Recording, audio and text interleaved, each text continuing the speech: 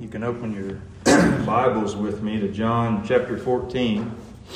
John chapter 14. As you're turning to John chapter 14, I do have one disclaimer to give you. You'll notice in the bulletin, it says that we're going to be going all the way down through verse 31. And I must confess to you, I overshot a little bit this week.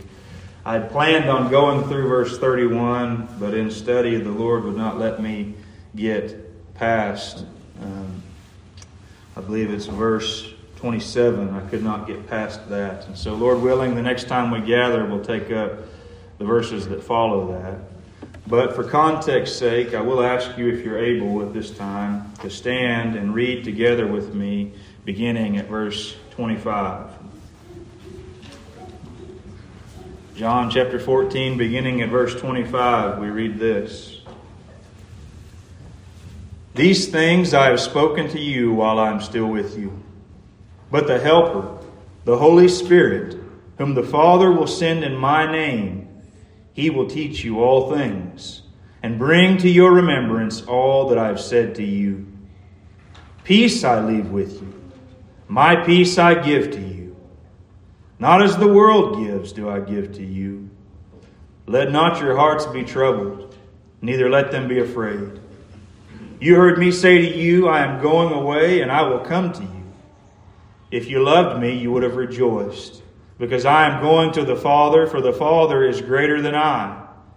And now I have told you before it takes place, so that when it does take place, you may believe. I will no longer talk much with you, for the ruler of this world is coming. He has no claim on me, but I do as the Father has commanded me, so that the world may know that I love the Father. Rise, let us go from here. Thank you. You may be seated. As you're being seated, I'll ask you to bow with me again in prayer. Heavenly Father, oh Lord, I ask that you would be gracious once again. Oh God, we need the mighty working of your Spirit if we are to not only understand these words, but to have them applied to our hearts in an experience of these things. Oh God, would you give us an experience of peace as the Lord Jesus Christ is manifest to us. Father, I pray that you give me clarity and the ability to communicate what is true. Father, guard me from misspeaking. Oh God, we need you to visit us with power, with a demonstration of your faithfulness to keep your promises. Oh God, I praise you that you are faithful. And I ask that you would work in this place now, work through me, and help us to see you rightly, that you would be glorified. Help us to see your Son as he is, that we might glorify him. In Jesus' name, amen. You know, I've got one other confession before we get started. I really seriously considered leaving the Gospel of John today, preaching a sermon from another text, potentially from Luke or another Gospel account of Jesus' birth and his incarnation and coming into the world. And I was at one point planning on doing just that until my eyes began lingering on the coming verses. Particularly, you'll see in verse 27, this emphasis on peace. Peace I leave with you. And I could think of no better subject or theme to deal with on Christmas Day than the peace of God. The peace that God promises to give us in Christ. And I don't believe there's anything more relevant to the world around us. We're going to get there as we move through our text today, but just ask yourself this question. When you look around the world, do you see very much peace? Honestly. And I'm not just talking about a political level. I'm talking about relationships. When you look at your spouse, is there peace? Do you have peace within that relationship? I know that was a strong emphasis from our conference that we recently had, and being peacemakers and reconciling with one another. But in this context, we're hearing about a peace that is otherworldly. A peace that is surpasses anything that you might come to expect. Not just nations that are agreeing not to fight, but a peace that surpasses all of that. It's perfectly fitting and relevant. And if we don't understand the peace that Jesus has come to bring, the peace He's talking about, we might as well stop all of our Christmas celebrations right now. There is no Christmas celebration without this very peace. And as we saw, many of those songs we sang focusing on and around peace. So we begin with those thoughts by looking at verse 25 together. And we read, Jesus says, "These things I have spoken to you while I am still with you." The first thing we notice is Jesus is reiterating the reality of His pending departure. That's something that's been a common repeated theme in the last number of weeks we've been in John. He's about to die. He's going to the cross to die for the sins of His people. And then after His burial and resurrection, He's going to spend another 40 days ministering to them. And then, after He commissions them to take the gospel to the nations and tells them to wait in Jerusalem for the Holy Spirit who's promised, He's going to ascend back to the Father. He's not going to be with them any longer physically. And I know we've continued to emphasize that, but Jesus is continuing to emphasize that. And I don't think we maybe grasp the significance of that. He's not going to be with them any longer. And there must have been, I imagine, I know, a great comfort and peace in these disciples' souls at the presence of Jesus. As long as He's with them, they can face all manner of difficulty, and yet they can at the end of the day say, well, He knows what He's doing. We're going to trust Him. And the idea, the prospect of Him going away surely was a devastating. And I believe even now we already see an application to us. You see, every believer here, if you're a believer in Jesus Christ, you know something of the presence of Christ in your life. You know something of Jesus ministering to you, and you have a confidence that He's with you, that He cares about you. You see, there was a time whenever they would not know His physical presence, and they would be left feeling hopeless, anxious, and terrified at His absence. That's the state of these disciples. He says, "These things I have spoken to you while I'm still with you." He's saying, I'm not going to be with you forever. I'm not always going to be with you physically. I'm telling you these things so that there'll be a comfort and minister to you in my absence. But consider with me what is depicted in the Scriptures. How did the disciples respond to His absence? Well, from Luke 24:21, Jesus is interacting with these disciples of His on the walk or road to Emmaus. And they're despairing. They're utterly cast down because He's died. And the way they put it is, we had hoped that He was the one to redeem Israel. Yes, and besides all this, it is now the third day since these things happened. And so you see in these people, Jesus approaches them and they're just so distraught and sad. They can't get over it. They thought it had been He's died. He's not with them any longer. Their initial response to His departure by death. See, Jesus is saying, I'm not going to be with you. Well, He departed once in death. And His death, His departure when He died, it produced devastation and despair. But as I mentioned before, He comes and appears to them for a little while longer. For 40 days, He shows Himself. He demonstrates to eyewitnesses, over 500 of them, that He actually rose from the dead physically. And then He departed again. If you look with me just briefly at Acts chapter 1, we see the attitude of the disciples at Jesus' departure from them. Acts chapter 1, beginning in verse 9, we read, "And when He said these things, as they were looking on, He was lifted up, and a cloud took Him out of their sight. And while they were gazing into heaven as He went, behold, two men stood by them in white robes, and said, 'Men of Galilee, why do you stand looking into heaven? This Jesus who was taken up from you into heaven will come in the same way as you saw Him go into heaven.'" You see, these disciples, after He's been ministering to them for 40 days, they're gazing into heaven after Him. He's departed on the clouds, and they just are fixated. They're stuck in they're immobilized almost. It's like they can't take their eyes off of where He went. He's gone. He's no longer with them. And they're stuck looking there, longing for His return. as if he was going to return immediately in the blink of an eye, come right back to them. His physical return is what they're looking for. And they're filled with dread until we see these two angels appear to them and remind them of His promise and His directions for them. Jesus has told them, go and wait in Jerusalem. Don't stand here on this mount watching me gazing into heaven. No, you've got things to do. And I'm arguing that Jesus knew this. He knew the despair they would feel. And I want to ask you, is there an application in this for you today? Are you able to enter into how these disciples feel whenever they're wishing that He had not left them? Do you ever feel hopeless? You feel like, Jesus, is He really with me? Is God really with me in my life? You ever feel that way? Well, we have not known the physical presence of Christ, have we? If you tell me you have, we need to talk afterwards. Jesus has not returned physically a second time yet. 2 Corinthians 5:16, Paul says, from now on, therefore, we regard no one according to the flesh, even though we once regarded Christ according to the flesh. We regard Him thus no longer. You see, there was a time the disciples, the apostles, even Paul says we knew Jesus according to the flesh, but no longer. He's not with us physically.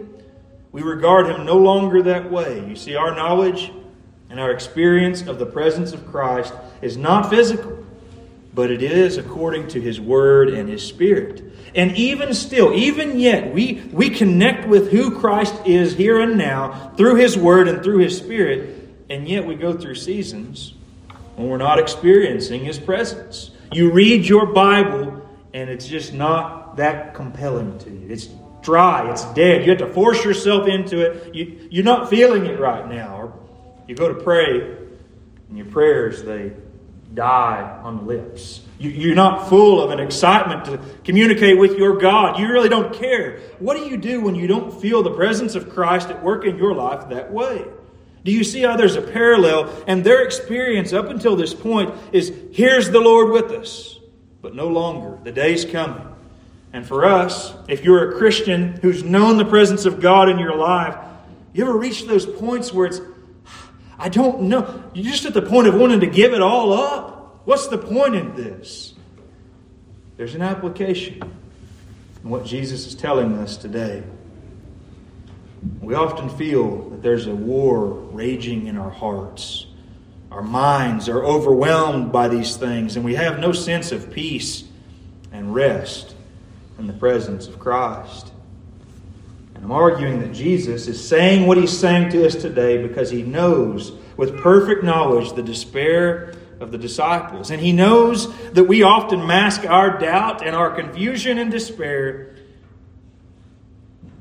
with smiles, with happy faces, and that this is what prompts Jesus to tell them and us these things. He says, these things I've spoken to you while I'm still with you. Now let me ask this question. What does He mean by these things? What is Jesus saying when He says, these things I've spoken to you while I'm still with you? We're making the point that His focus is, when I'm not with you, you're going to need to remember some stuff. Well, what things is He talking about? What does He mean by that? These things are meant to be a source of strength and comfort and encouragement when He's no longer with them.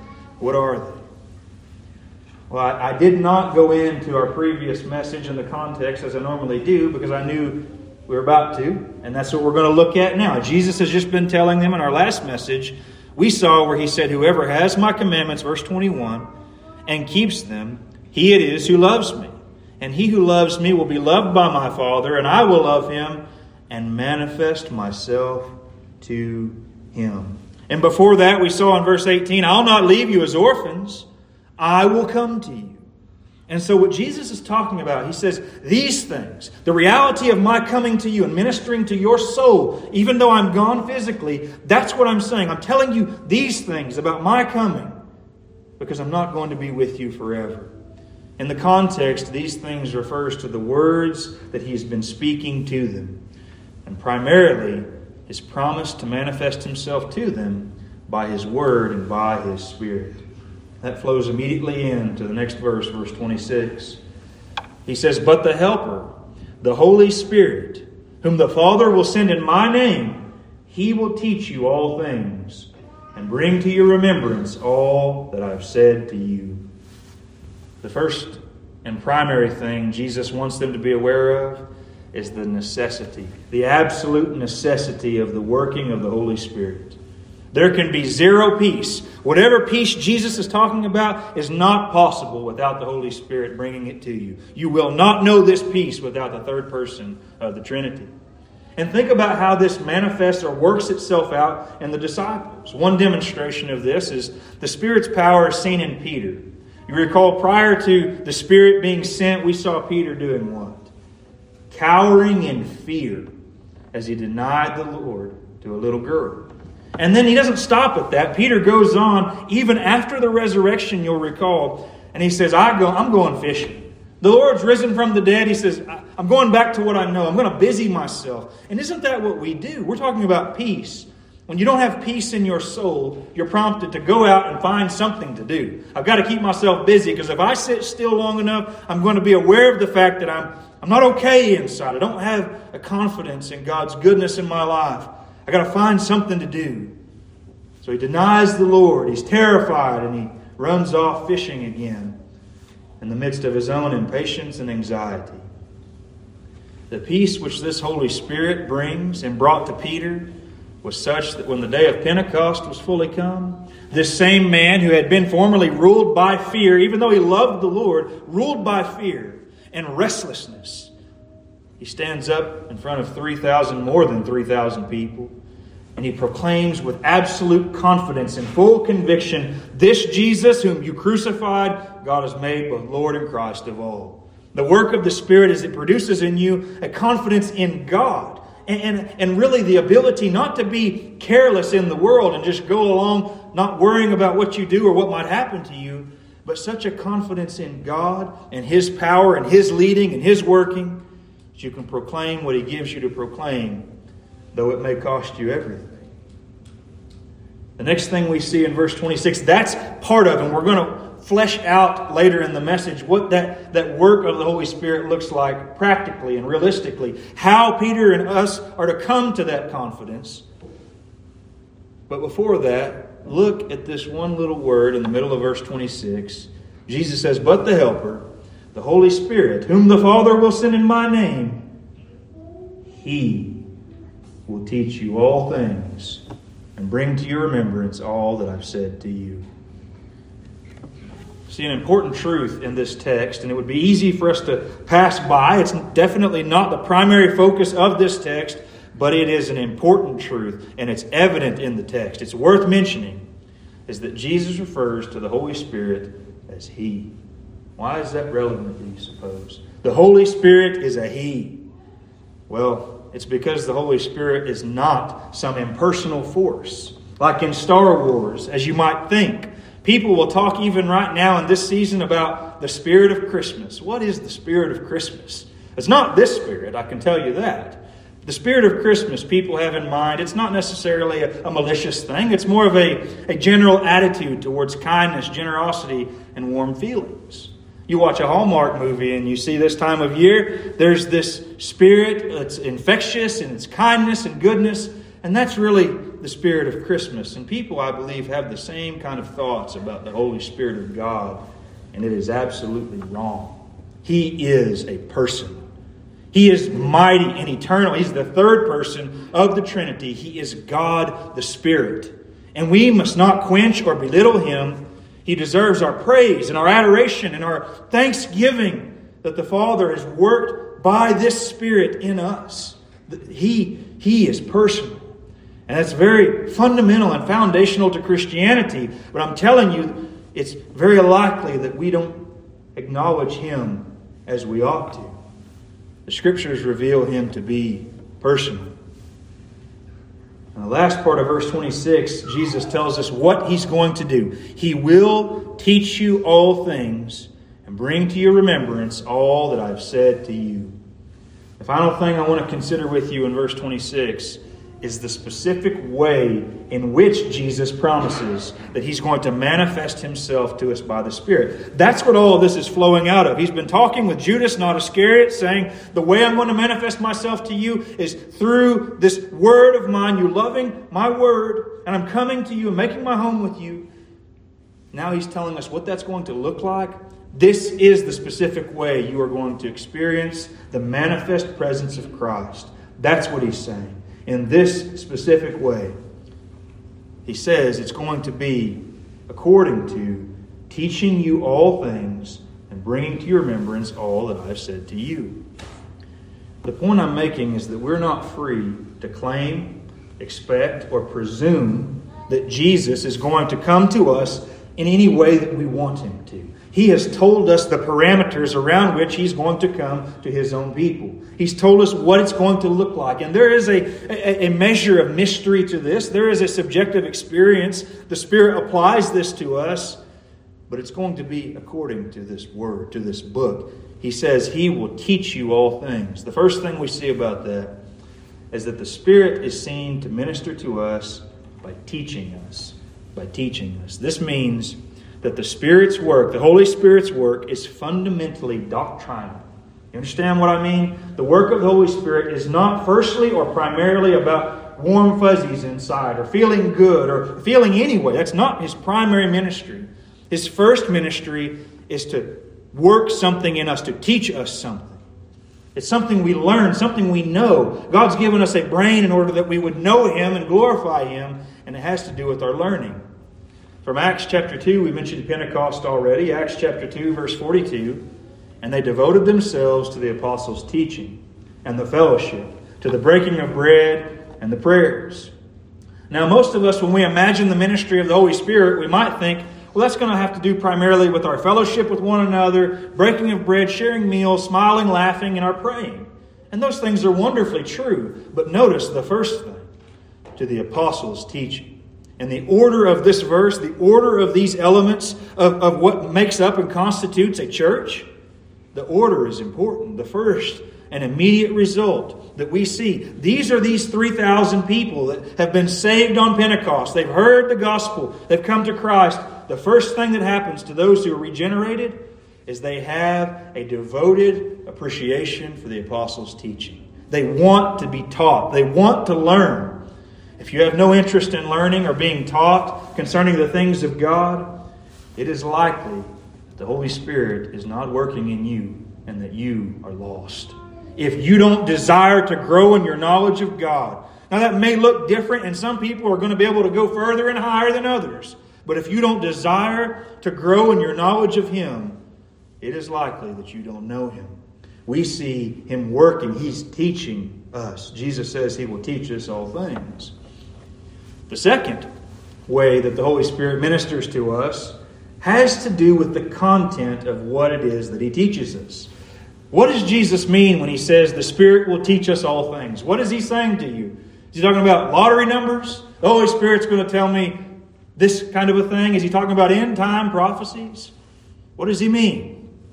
The doctrine that He promises to teach us is according to the words of Jesus Christ. He says He will teach us all things. What does that mean? Jesus says He will teach you all things. And then He says He will bring to your remembrance all that I've said to you. So what He's specifically talking about, the work of the Spirit, the way you're going to experience the presence of Christ is the Holy Spirit bringing the words of Christ to you. The Word coming alive to you by the Spirit. That's what this means. The doctrine He promises to teach us is according to His Word. And the ministry of the Holy Spirit is to take the words that Jesus has already spoken and to apply them to the hearts and minds of His people in an effectual way. Now, I believe the primary and immediate fulfillment of this should be very obvious to us, is that these apostles who would record the New Testament years later were carried and inspired by the Holy Spirit to write all that they wrote. Think of this. Jesus is saying to them, He's going to teach you all things. He's going to bring to your remembrance all that I've said. You realize these apostles who wrote your New Testament, that they weren't sitting there with a pen and paper as Jesus is talking, writing it down. That's not what happened. They're experiencing this with Him as they're following Him. And then years later, the Holy Spirit brings them to pen these things. He brought to their remembrance the words of Jesus.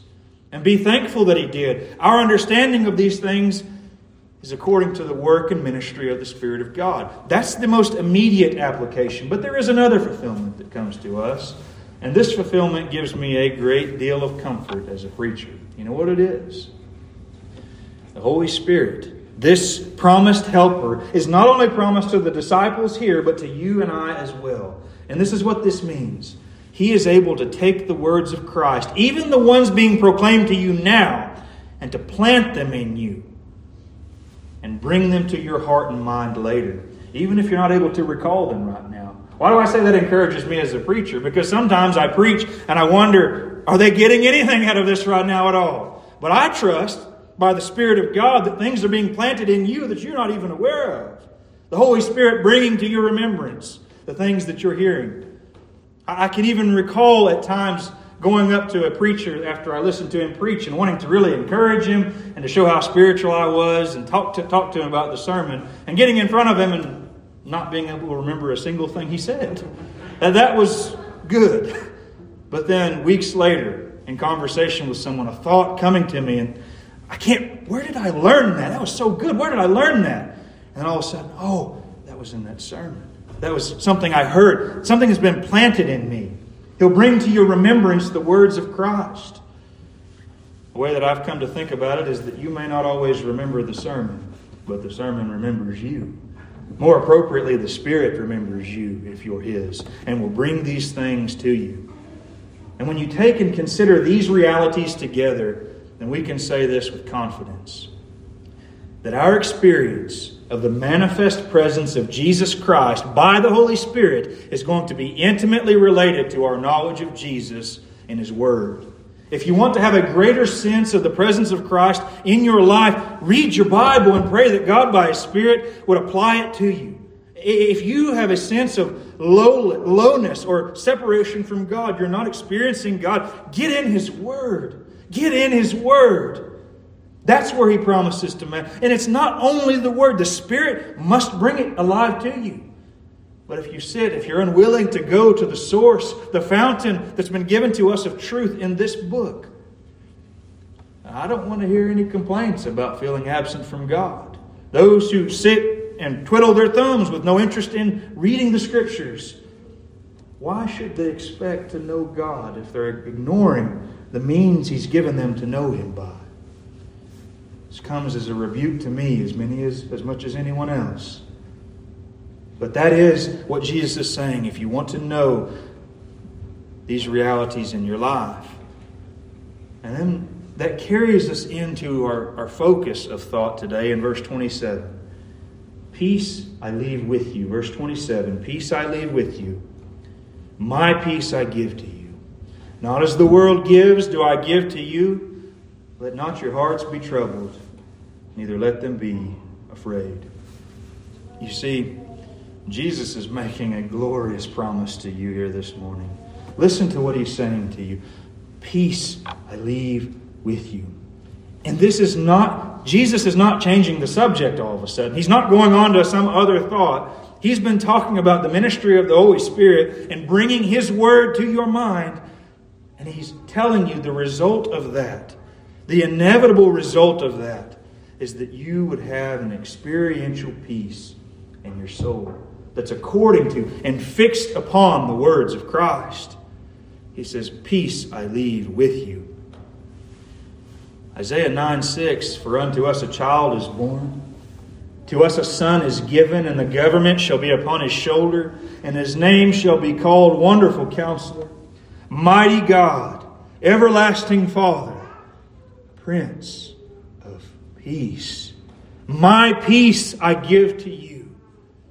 And then we read further on, after all this expectation from that promise in Isaiah 9 until we get to Luke 2. And we hear angels rejoicing and proclaiming, glory to God in the highest, and on earth peace among those with whom He is pleased. There's this fulfillment of peace. Jesus is saying, my peace I give to you. The end of your knowledge of Christ and His Word by the Spirit is that you would know peace. What is the source of this peace we're promised? How is it that you're going to have an experience of peace? And in the context, this is talking clearly about a subjective experience. We're going to get to what produces that experience. But Jesus is saying, He's not just saying the war has stopped between you and God, now you get to go to heaven. He's saying, you're going to know my peace. The Spirit's going to work in you so that you have a sense of rest. You actually experience this. You're not just looking forward to it someday and miserably plodding through life. You actually know peace. That's the context. But how do I get that? How do I come to experience that? How am I not just going to be someone who looks at my life and says, well, it really is hard now, but I know someday it's going to be peaceful? Is there a way that we get to have peace now? You look at Paul. He writes to the church at Philippi and he says, I'm content. Chapter 4:13.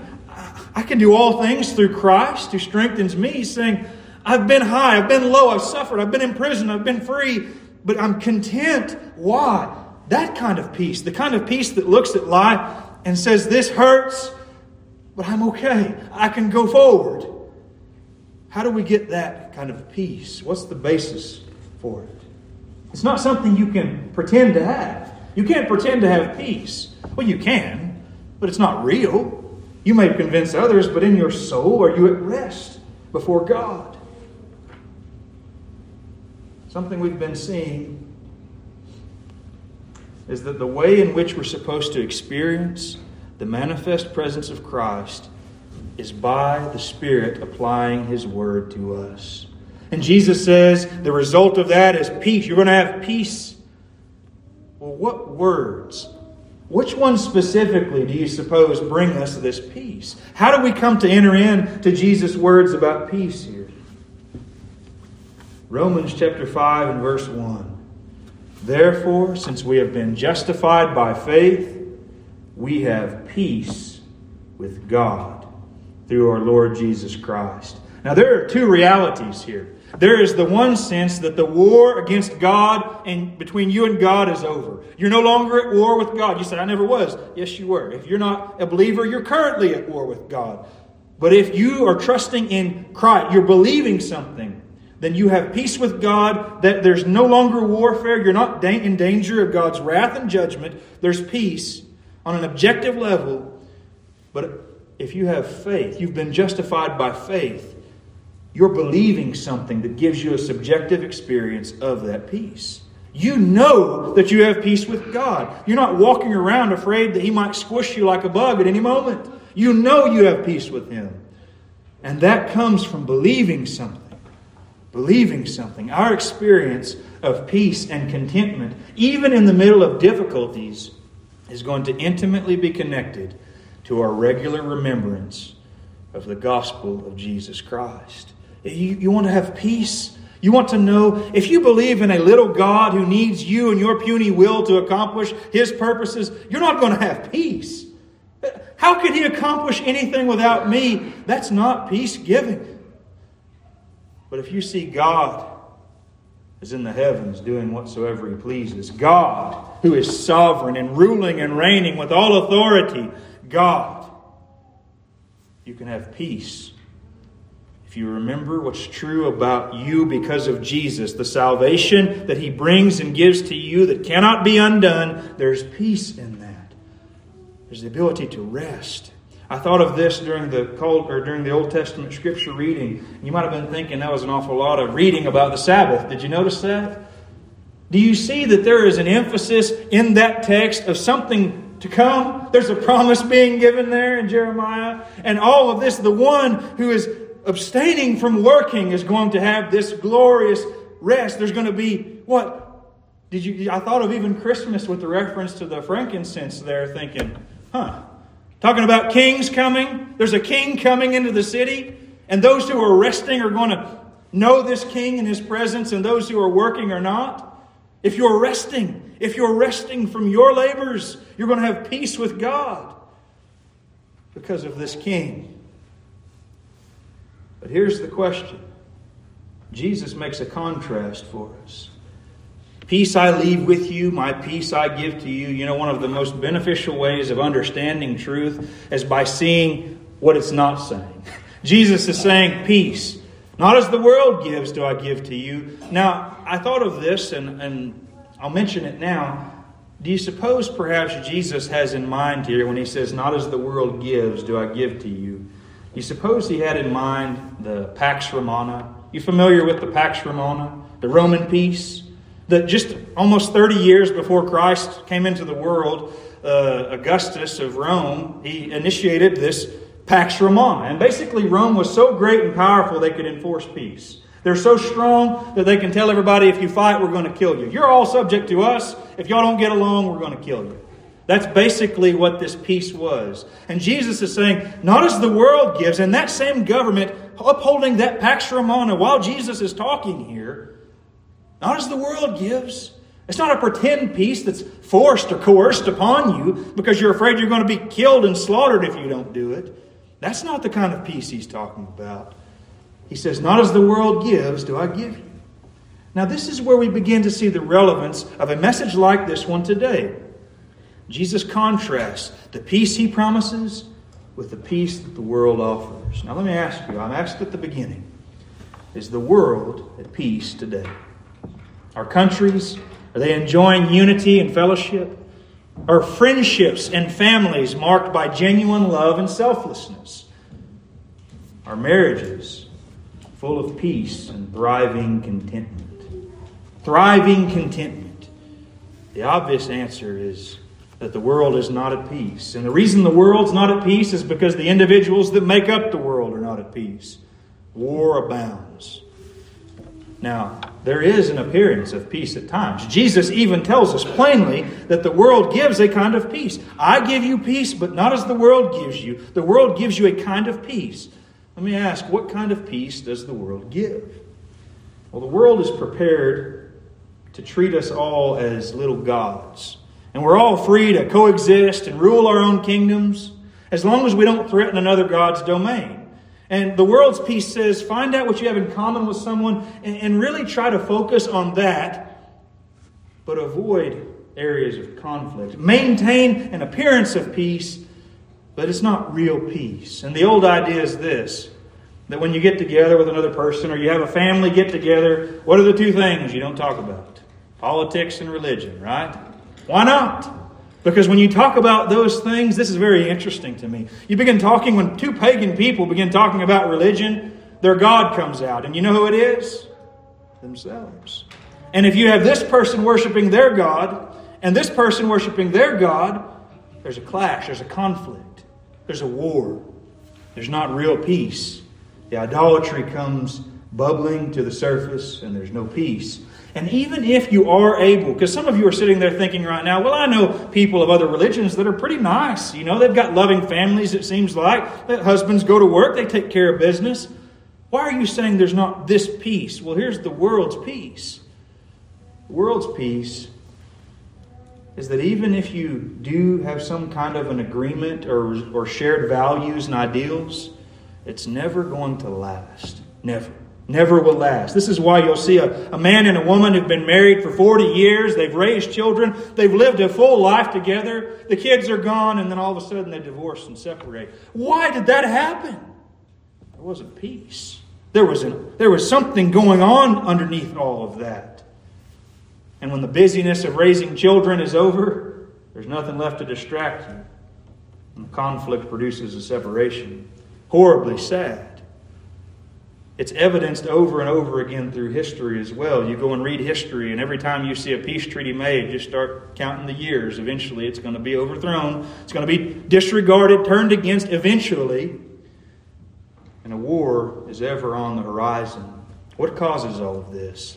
The world's peace, a pretend peace. Why is it that the world can never really give peace? James 4 and verse 1, James asks us, what causes quarrels and what causes fights among you? Is it not this, that your passions are at war within you? You see, the peace that the world offers will always inevitably come to an end because every individual in the world is ruled by passions and lusts. And these desires are bound to come into conflict at one point or another. When one person's desires threaten my desires, they become my enemy. And at every level, from nations to families to marriages to individuals, conflicting desires lead to battles. And battles lead to war. No peace. No peace. Because I want what I want.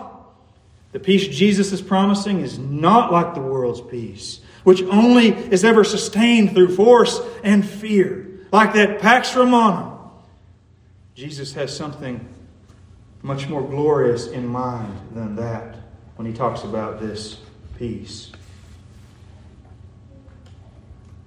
The last part of verse 27 says, "Let not your hearts be troubled, neither let them be afraid."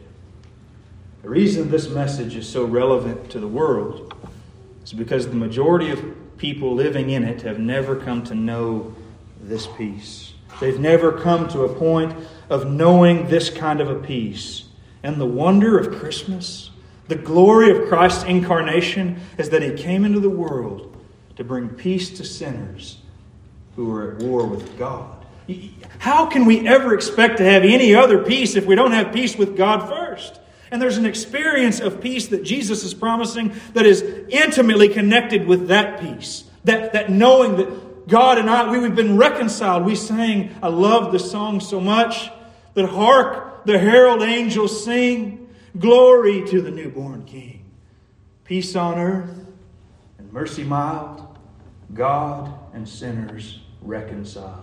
God and sinners reconciled. And what is that supposed to produce? But joyful all ye nations arise and join the triumph of the skies. Those angelic hosts singing. Join that song of triumph.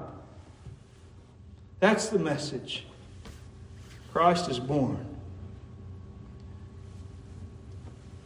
Some time ago I was listening to Martin Lloyd-Jones preaching a Christmas sermon. He loved preaching Christmas sermons. Always had a large turnout of people, and he loved being evangelistic on Christmas. And I heard him ask this question, speaking of Christ coming into the world, His incarnation in Bethlehem. And he asked this question, how are you related to the fact that the babe in Bethlehem is the Savior of the world? He came into the world in order to bring peace, and the most profound experience that any Christian can ever have of the manifest presence of Jesus Christ and the peace and rest in their souls that we're meant to know and enjoy is by meditating on the glories of the cross of Jesus Christ. He came as a child, but He came in order to die. That's why He came.